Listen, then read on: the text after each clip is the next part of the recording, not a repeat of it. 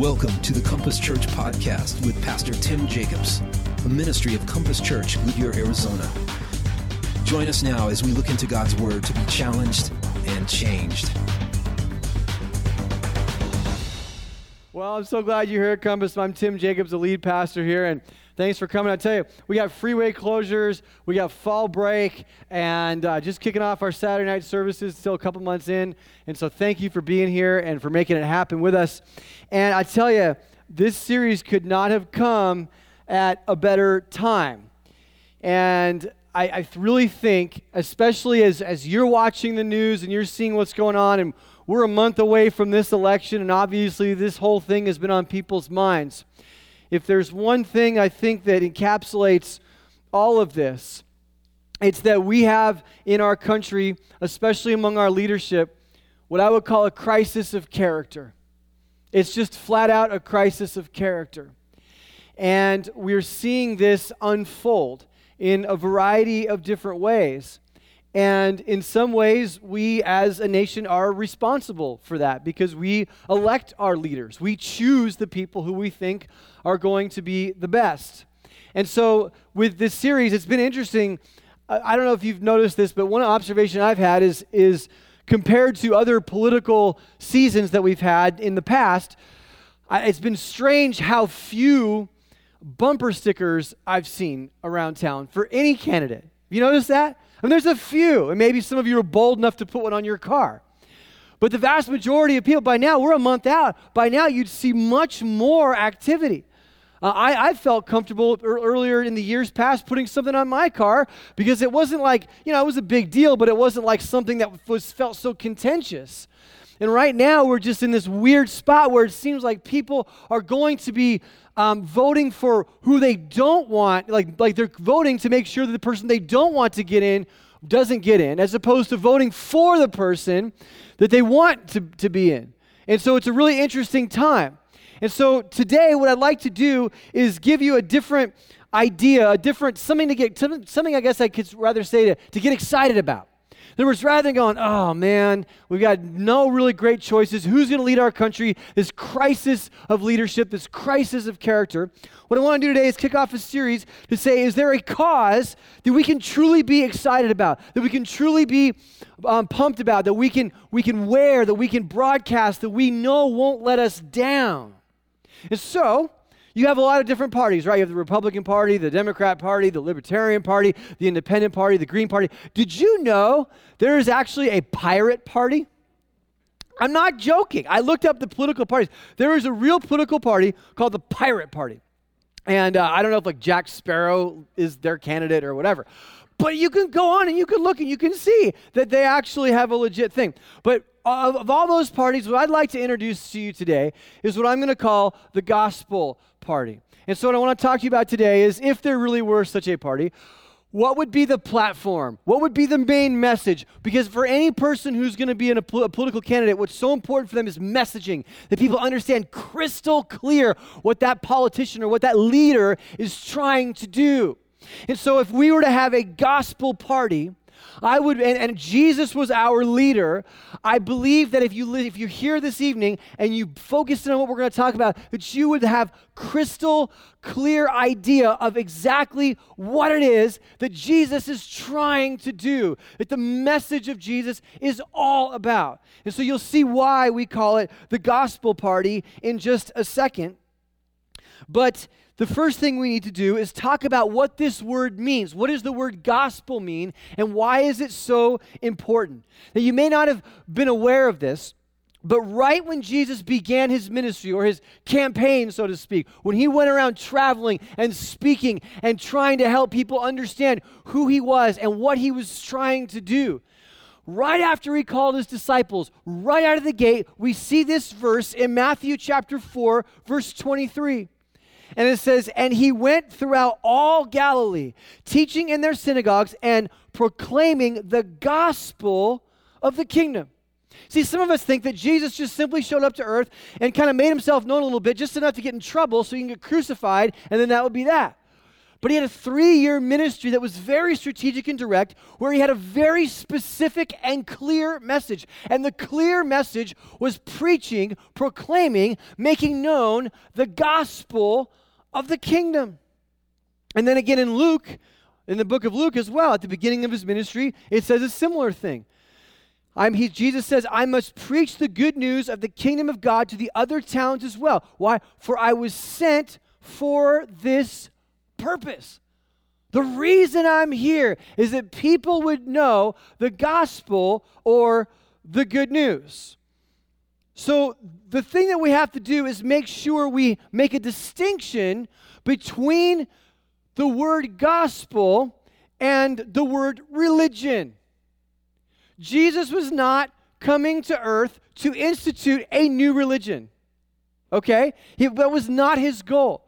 There was already a religion that was doing just fine. It was called Judaism. Judaism, at that point, even though they had the 10 Commandments and they had a few other laws and that sort of thing, by then they had a ruling class called the Pharisees, and the Pharisees had come up with 640 different commandments. That's a pretty intense religion, right? So Judaism was alive and well at the time that Jesus came around. It did not need a competitor religion, because there were plenty of people working very hard, trying to be very good, following these 640 commands. So why did Jesus come?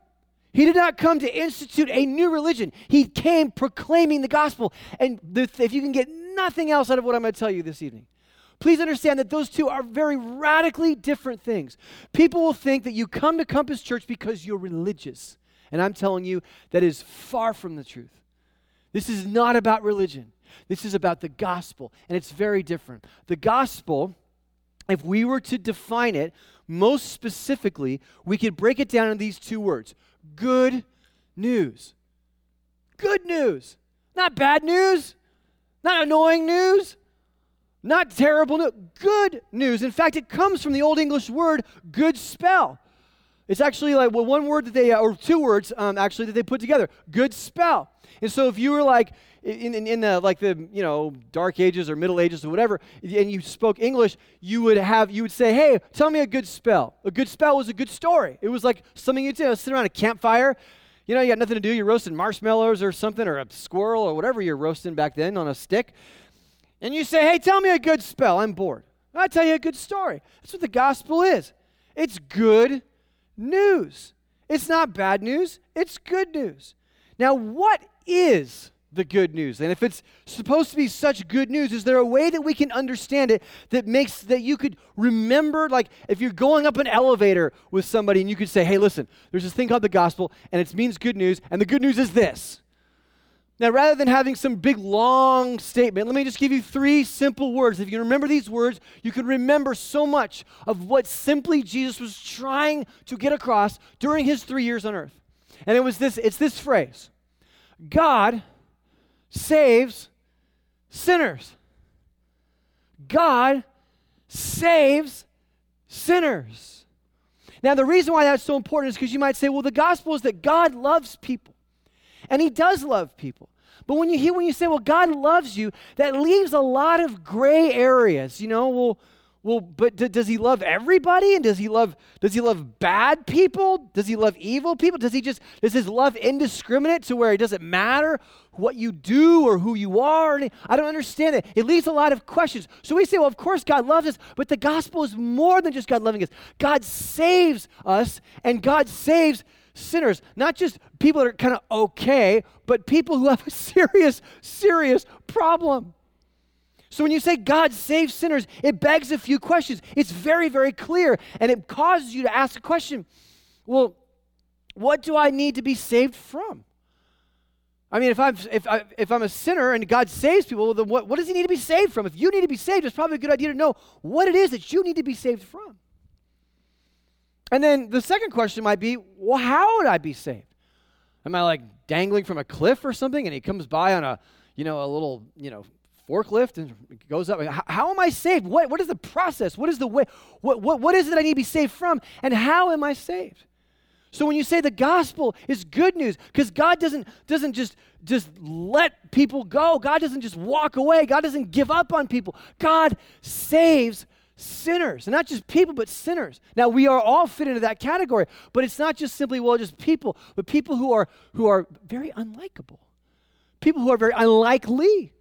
People who you and I would not want to necessarily be associated with.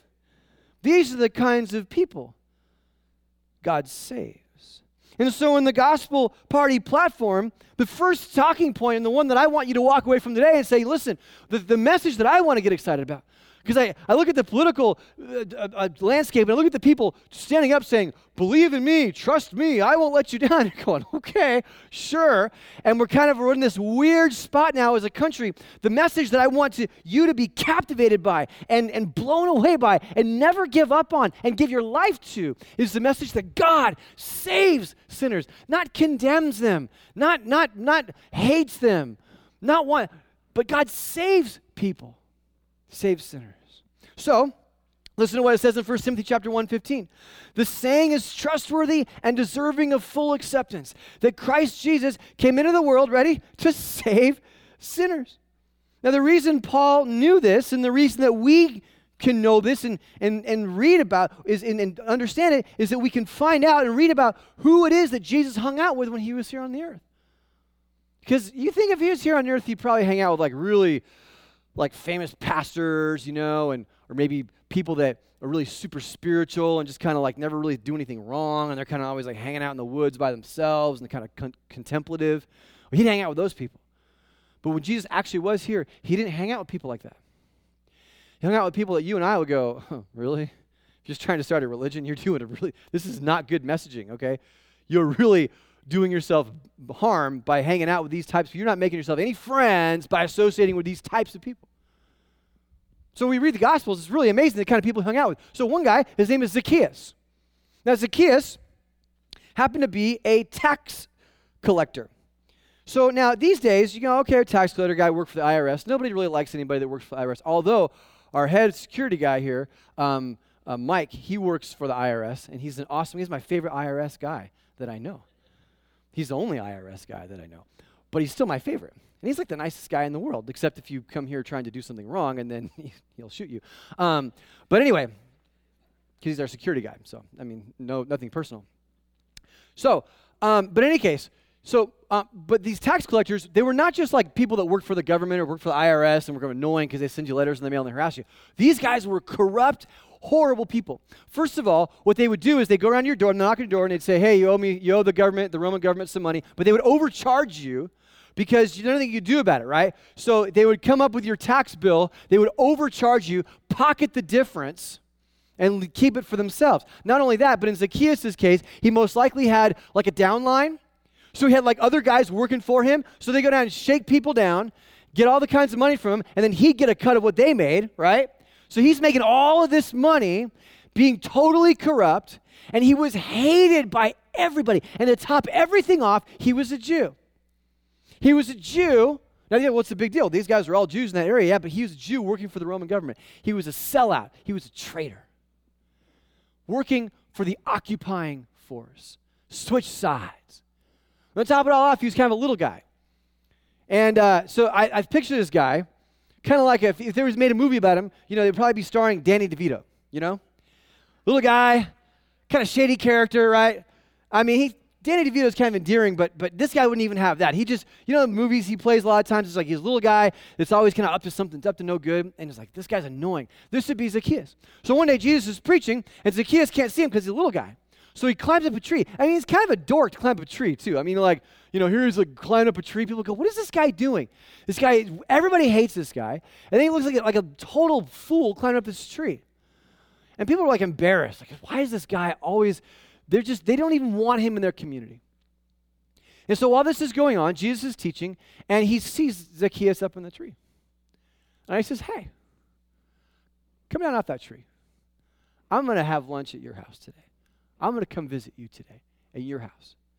Now, what's crazy about that is that if you are trying to start a religion or become popular or ingratiate yourself to your followers, the last person you would hang out with would be Zacchaeus, because nobody liked him. He was a con, he was a fraud, he was a dangerous person. For Jesus to hang out with him would be a terrible thing. But he did. In fact, look what it says in Luke 19, verse 7.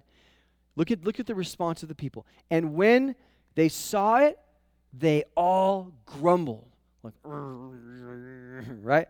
And they said, he is gone in to be the guest of a man who is a sinner. That's religion talking, guys. That's religion. Look at Jesus eating with this bottom of the barrel kind of a guy. But here's the difference. Zacchaeus knew it. He knew it. He's like, I know I'm no good. It's clear. I know I'm corrupt. I know I'm wrong. I know nobody likes me. Everybody else is kind of like, well, see, here's the thing. Here's the thing about religion, guys. Religion is a beauty contest. Religion is, that's all it is.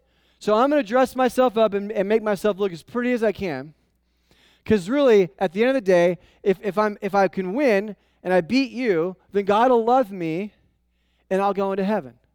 Now, you might say you believe something different about the gospel, but let me ask you a question. How do you live? Do you really believe the gospel that God saves sinners? Or do you try your best to just kind of dress everything up, secretly hoping that God, won't hold all these things against you and you're just doing everything you possibly can to look pretty in front of him, in front of everybody else? Because you don't really believe that it's God who saves you, not you that saves you. Religion is kind of like that old joke with the two guys. They're out in the woods, and then they start getting chased by a bear. You know that joke? And then they start running away. And the one guy says to the other guy, man, I really hope we can outrun this bear. And the other guy says, I'm not worried about outrunning the bear. All I got to do is outrun you. Right? Everybody knows that joke. That's religion, guys. Religion is, I just got to do better than you, and I'll be one of the select. I'll be one of the people. How do I know? Well, I know by looking around. I know by judging other people and by making myself feel better by looking at the rules that they're not following and knowing and giving myself my own sense of self-righteousness. That's religion. And Jesus railed against that because he wasn't here to start a new religion. He was here to proclaim a piece of news, an event that was about to happen, which is that God saves sinners, not condemns sinners. This is our party platform. So what happens is Jesus goes into this guy's house, and the guy, for the first time in his life, sees grace. He sees something he doesn't deserve. He knows he's, in the eyes of the world, he knows he's irredeemable. And when he sees Jesus, and we don't know all the details of what happened in that, but something happened in his life where his heart was moved deeply. And so he responds and he says, and Zacchaeus stood and said to the Lord, behold, Lord, the half of my goods I give to the poor. And if I have defrauded anyone of anything, I restore it fourfold. And Jesus said to him, listen to this, today salvation has come to this house, since he also is a son of Abraham. And this is the key verse. For the Son of Man came to seek and save the lost. Now I think if Jesus were walking around here today, he'd be hanging out with some nefarious characters. He might be even hanging out with the person that you're not voting for and going and spending time. Not because he's excusing what they do, not because he dismisses their life, says no big deal, but because he loves them. He loves them. And he doesn't want to see anyone miss the grace of his Father. I mean, we are so quick to cast judgment on other people when we ourselves don't realize, when we say God saves sinners, it's talking about us. It's talking about us. I'm so glad that God saved a person like me who at 15 years old was just becoming a menace. A menace. I mean, I had the perfect upbringing, nothing to complain about. If you saw me, I don't know, 28 years ago or whatever, 27 years, you've seen a guy that was running around letting the air out of people's tires, starting little fires here and they're not big fires, but little, just some guy. I mean, I thank God for statute of limitations, but just a bad, rambunctious kid, just a punk, just an absolute punk who ran around with other punk kids. I can't believe the stuff But it was even more than that. It was a condition of the heart. It was an arrogance. It was a pride. And I was headed nowhere. And yet God chose to visit me. And God brought other people into my life to love me. I didn't deserve that. I deserved nothing. I don't deserve to be on this stage talking to you. But because of the gospel. See, I would fail at religion bad. I've been the worst at religion because I don't like rules anyway. I'm just like a rule. Tell me the rules so I can break them. That was my whole thing when I was a kid. I hated rules. So I would have been awful. Or I would have gone the other way and said, I'll beat everybody because I was kind of competitive too. So I was just a rebellious / competitive kind of kid. The greatest thing that I've had to learn throughout my life is that what God wants from me is not all this this performance, but God wants a soft heart that recognizes that I have been brought from death to life because of his grace. So there's one guy that Jesus hung out with. There's another person that Jesus hung out with as well. There was a woman he hung out with who's been called the Samaritan woman that Jesus had an extensive conversation with at a well. Now, there are two problems with the Samaritan woman. The first one was that she is a Samaritan, and the second one was that she is a woman. So, because Jews didn't hang out with Samaritans. Samaritans were like lower class people. So I don't need to get racial on you, but everyone in your mind, you have probably fought with issues in your life of who you wouldn't want to be seen with, a certain class or a certain race of person, and God's had to heal you from that. But there's some people like, I wouldn't want to be hanging out with that guy because that person's classless. That person would make me look bad. You know what I'm saying? And so you would not want to get a selfie with the Samaritan woman if you were a Jew. And get that put on Facebook. You just wouldn't want that. He's like, please don't tag me in that, right? Because you wouldn't want to be seen with this person because she's a lower class person if you were a Jew. Second thing is, men didn't really hang out with women that weren't their spouses, and they certainly didn't have any serious theological conversations. They were not taken seriously. Their testimony was not held up in court. They didn't have a voice back then. So Jesus takes a lower class person who happens to be a woman and speaks to her very seriously and honestly and openly in a way that quite frankly shocked his disciples. They're like, what is this guy doing? He's wrecking his own campaign. He's messing up his whole message. This is not what he's supposed to be about. But he was breaking all the rules. And it wasn't just her ethnicity and it wasn't just her gender. It was also her lifestyle. She was the girl, guys, that your mother warned you about. She just was. So when Jesus is talking to her, at one point he says, go bring back your husband. She goes, I don't have a husband. He goes, that's right. You have 5, or you've had 5. And the guy you're living with now, number 6, you're not even married to him. What you say is quite true. She's like, whoa, where'd you come from? This is crazy. This woman, and we're talking like, seriously, we're talking like Elizabeth Taylor tabloid kind of stuff here. This is the level of, and can you imagine her reputation in the town that she lived in? Everybody knows, everybody talks, everybody gossips. A woman that's been through 5 husbands and living with guy number 6. Nobody has respect for a woman like that. She's a dangerous woman too. I'm a pastor. You think I would want to be seen with that kind of, would you want me without my wife to be seen with that woman and get a picture of me in the West Valley View? Like, here's Pastor Tim of Compass Church with this woman that's had 5 husbands living with the current guy, and they're like, hey, you guys would go, that's wrong. You shouldn't be associating with those kind of people. Jesus did. Jesus did. And so as he's talking to her, he's proclaiming the message that God saves sinners and that God loves her. Throughout this conversation, this is what comes up. And so she gets to this place where, again, just like Zacchaeus, her heart is touched deeply. It's not the Pharisees. It's not the holy guys. It's not the people that are doing everything right that go, oh, I get it, you're the Messiah. No, those guys miss it all. It's the people who feel so far away from God. And they go, you'd actually spend time with me? Like, I'm not even worthy to be loved by you. I'm not even worthy to be talked to by you. I'm not worthy to be visited by you. Jesus says, that's the person I want to talk to. So her heart melts. And she runs back into town. Imagine this. This is not the woman that you go to for spiritual leadership. And she runs back into town, and look what it says in verse 39 of John chapter 4. Many Samaritans from that town believed in him because of the woman's testimony. He told me all that I ever did.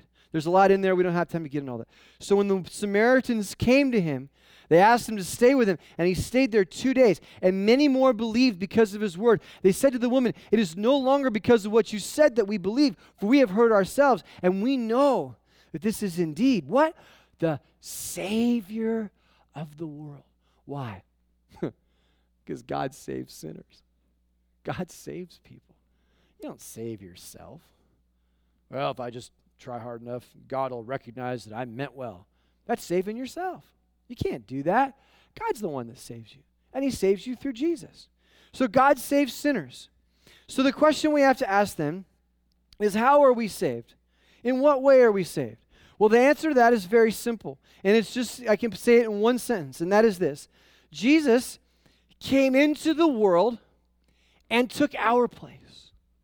So the way in which we were saved is we as sinners, all of us are deserving of punishment, but Jesus came into the world and took our place and stood where we should have stood.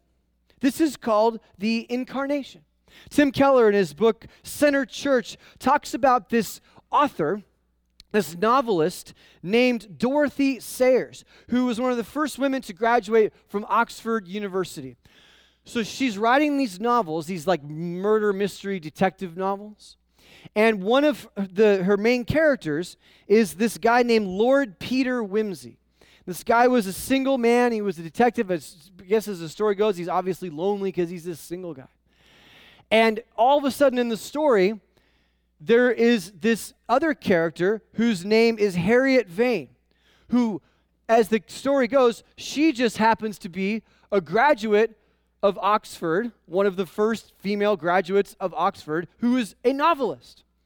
And people who read her books would say that what happened was she had this character, this Lord Peter Wimsey, and she fell in love with this character. And so she wrote herself into the story to rescue him. And exactly what this woman did in her story is what God did in his story. He created characters, and he loved us so much that he wrote himself into our story so he could rescue us. That's the good news. That's the gospel. Now, if you don't have that, you always have a God that is distant. You always have a God that's up there going, you know, if I could just get down there somehow, I'd show these people how to figure this out. So he's either incapable or unwilling to do the most beautiful thing, as we can all recognize, wow, that's a really beautiful thought that this lady would just write herself into the story and rescue this fictional character. What a cool thought. But the reason why we think it's cool and resonate with it is because that's actually what happened in real life with us. It's a beautiful thing. Have you ever really understood God that way before? Do you see God like that? For many of us, God is distant because we didn't have a very good relationship with our fathers. And so you are alienated from your own father. And you go, you know what? My dad was either he's like absent or abandoned me or he's abusive or he just never said or did anything. He just like went out in the garage and hung out and didn't say anything. And it's always just felt like this. And so what you do is you carry that into your conception of God. And that begins to form and becomes very, very hard. I spoke with people even just this week who, as we were talking through some of these issues, and it's very, very hard for them to have the conception, to even believe in a God that would actually do that, because all of their experience tells them that that kind of thing just doesn't happen. But it did. And it does, because God wrote himself into our story. And so, by the way, in one of the most familiar verses of the Bible, I never talk about this because I assume everybody knows it, and it's like things get so familiar you forget about it. But look at what John 3:16 says. For God so loved the world that he gave his only son, that whoever believes in him should not perish but have eternal life. Now there's two things going on there. So if you believe in him, you won't perish. If you don't believe in him, you will perish. That's a reality. You will perish. The bad news is that all of us are headed for an eternity spent apart from God in hell. The good news is God saves sinners. And so you believe in him and you should not perish. But look at verse 17. For God did not send his son into the world to condemn the world, but in order that the world might be saved through him. So the other way he saves us is by paying for our sins fully and completely. You see, the gospel message is that God saves sinners, and he saves us by becoming one of us and then standing in our place. And this is called substitution. The Bible says he became sin in our place. Look at 2 Corinthians 5:21. For our sake, he made him to be sin who knew no sin, so that in him we might become the righteousness of God. You see that? So for our sake, he made him to be sin. Not just carry sin, but become our sin. Isn't that crazy when you think about that?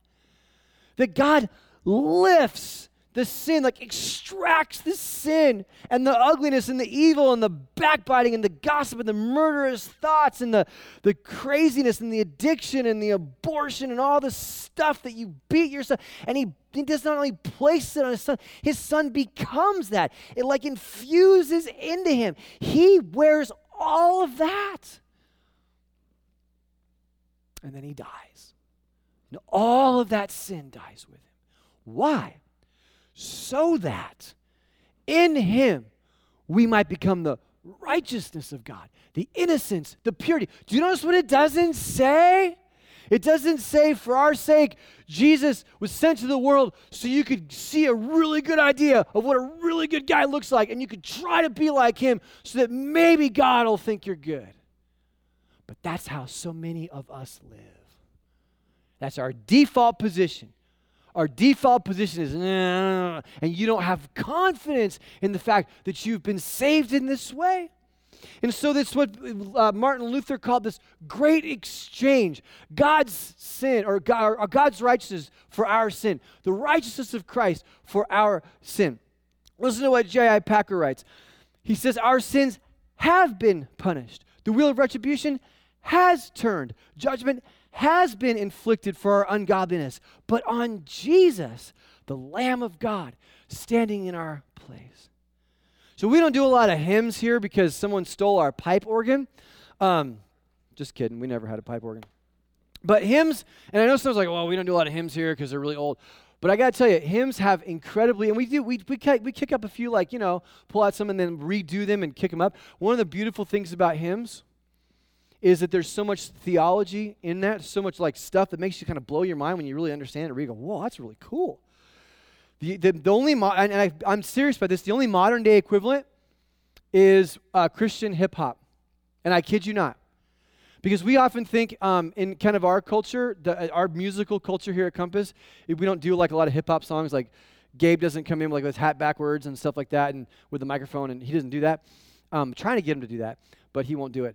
But anyway, but a lot of times, like, we can sit there and like, we sing songs that just go like, Jesus, and I'm not putting their music because the music's great, but a lot of times our genre over the past several decades, the musical genre, the worship genre of contemporary music has been very much like, Jesus over and over and over and over and over and over and over and over and over again.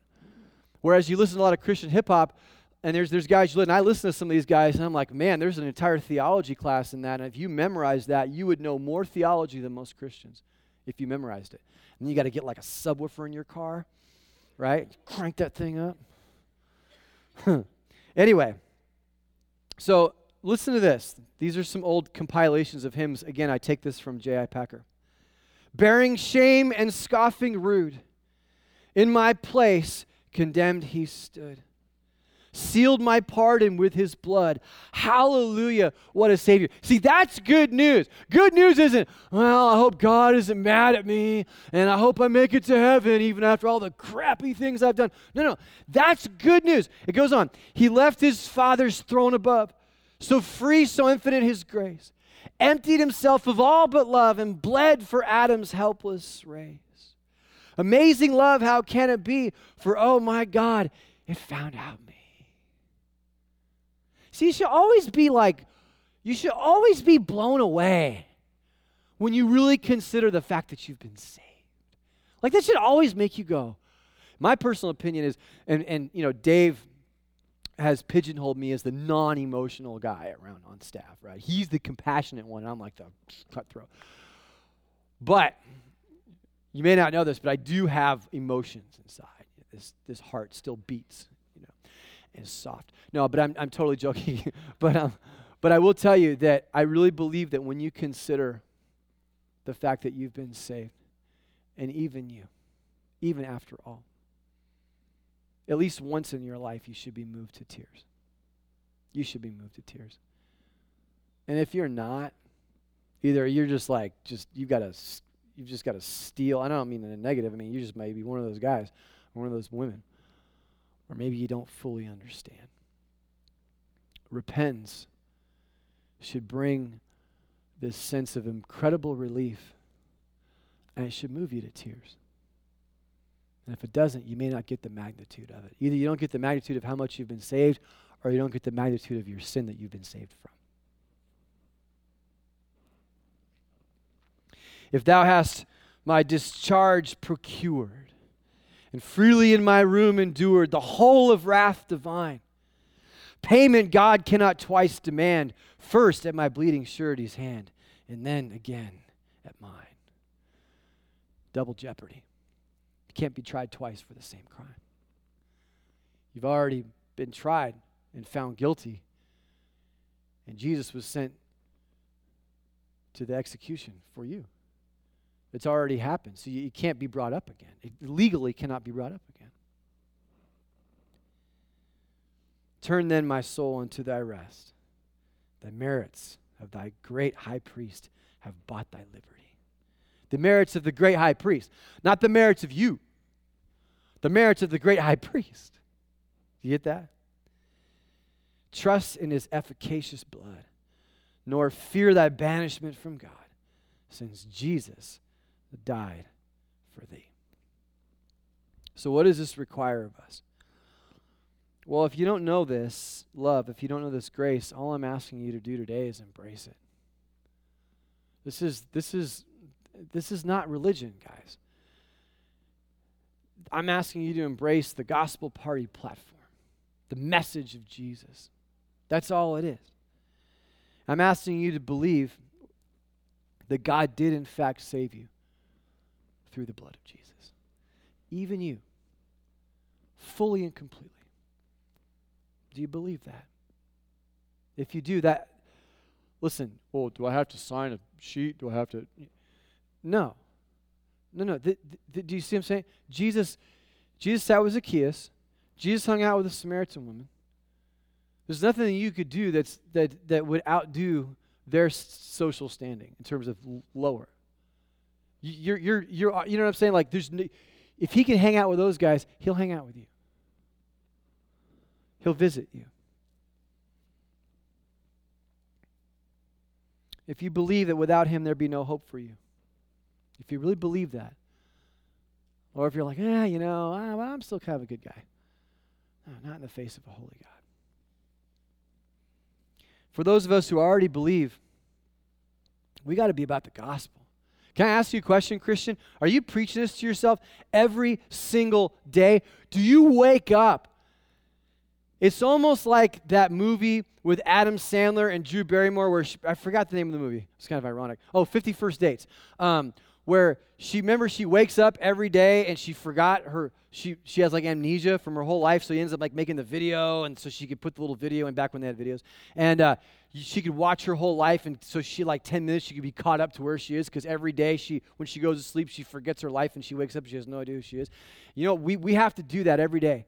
Every day of your life, you have to wake up and remind yourself of the stuff that I just read. Remind yourself of these verses. For it is by grace you've been saved through faith, not by works, but by a God who loves you beyond more than anything you could understand. You will forget that. You will drift away from that. Your heart will not default to that, because we're not wired that way. We're wired to perform and judge and expect to do things on our own. You have to retrain over and over and remind yourself every day what your standing is. Are you confident of your standing in Jesus? Or are you walking around like, I don't know, I just feel like God's up there and he doesn't really care. Have you forgotten what the cross was? Again, Keller gives this great illustration about two people get on the same flight. And the one guy is like, just gets in, opens up his little iPad, and just doesn't even think about it, right? The other person gets on the plane, and they're freaking out. They're afraid of everything. See, because oftentimes we can think, well, the only way to stay close to God is I got to have my faith. I got to have enough faith. Got to have enough faith. So people will tell me, well, I got to make sure I have enough faith. I got to make sure. And sometimes churches will teach, well, if you don't have enough faith, you're going to fall out. If you want good things to happen, you got to have enough faith. And you're like, I'm struggling in my faith. I'm struggling. I don't know. And you got two guys on the plane. One guy's like, no problem. We'll make it. I have faith. And then the other guy is completely freaked out. Freaked out at taxi, freaked out at takeoff, freaked out flying over the ocean, freaked out anytime there's a bump, freaked out when he comes in for landing, is scared the whole time. What happens? Plane takes off, they make it, they land, everything's fine. Two people, totally different levels of faith. Why did they get there safely? Not because of their faith, but because of the object of their faith. Because of the power and the skill and the ability of the pilot to get them safely home. That's where we trust. You don't trust in your own, I'll just trust in my own faith. Don't do that. You don't need to do that. And so, when we do this, we also remember that God, as He's transformed us, it should transform every relationship in our life. I'll tell you, the only thing that's going to heal the racism problem that we have is Jesus. The only thing. Tell me a better idea. The only thing, when I start realizing, and I look around, and the class wars and the race wars and the 1% and the gender wars and blah, blah, blah, blah. The only thing that's going to heal all that is when I go, you know what, I'm a sinner, and God saved me, and I didn't deserve that, and every person around me has been created in the image of God. And my only goal in life is to sign up, not for the Republicans, or the Democrats, or the Independents, or the Libertarians, or the Pirates. My own, I was joking about the Pirate Party. I mean, it's real, but, my only goal is I'm going to live for the gospel. I'm going to live for Jesus. I'm going to be about that message. Guys, be about that message. And don't worry what happened. Look, yeah, you need to vote your conscience, do your thing. We need to pray for our country, pray for our leaders. But that's not where our hope comes from. That's not where history is going. History starts and finishes with the message of the gospel. That's all I have for you. Let's pray together. God, in these few minutes that we have, I would ask if anyone here is here today saying, that's me. I want Jesus. I want forgiveness. I want the gospel. I believe that I've been saved. Undeserving. And yet fully and completely. If that's anyone there today, God, I pray that you just work in their heart and they would say, yeah, that's me. They'd respond right now. And I pray for the people in here who would already call themselves Christians. God, break us of meaningless, worthless religion. Rehashed, man-made rules and regulations. Break us of fear. May we be set on fire by the beauty of your grace. God, you loved us while we were undeserving. May we keep that message in our hearts. In Jesus' name, amen. Thanks for joining us today. Why not ask God to change your life so you can go and change your world for Him? To find out more about our church online, go to www.compasschurch.info, and we'll see you next time.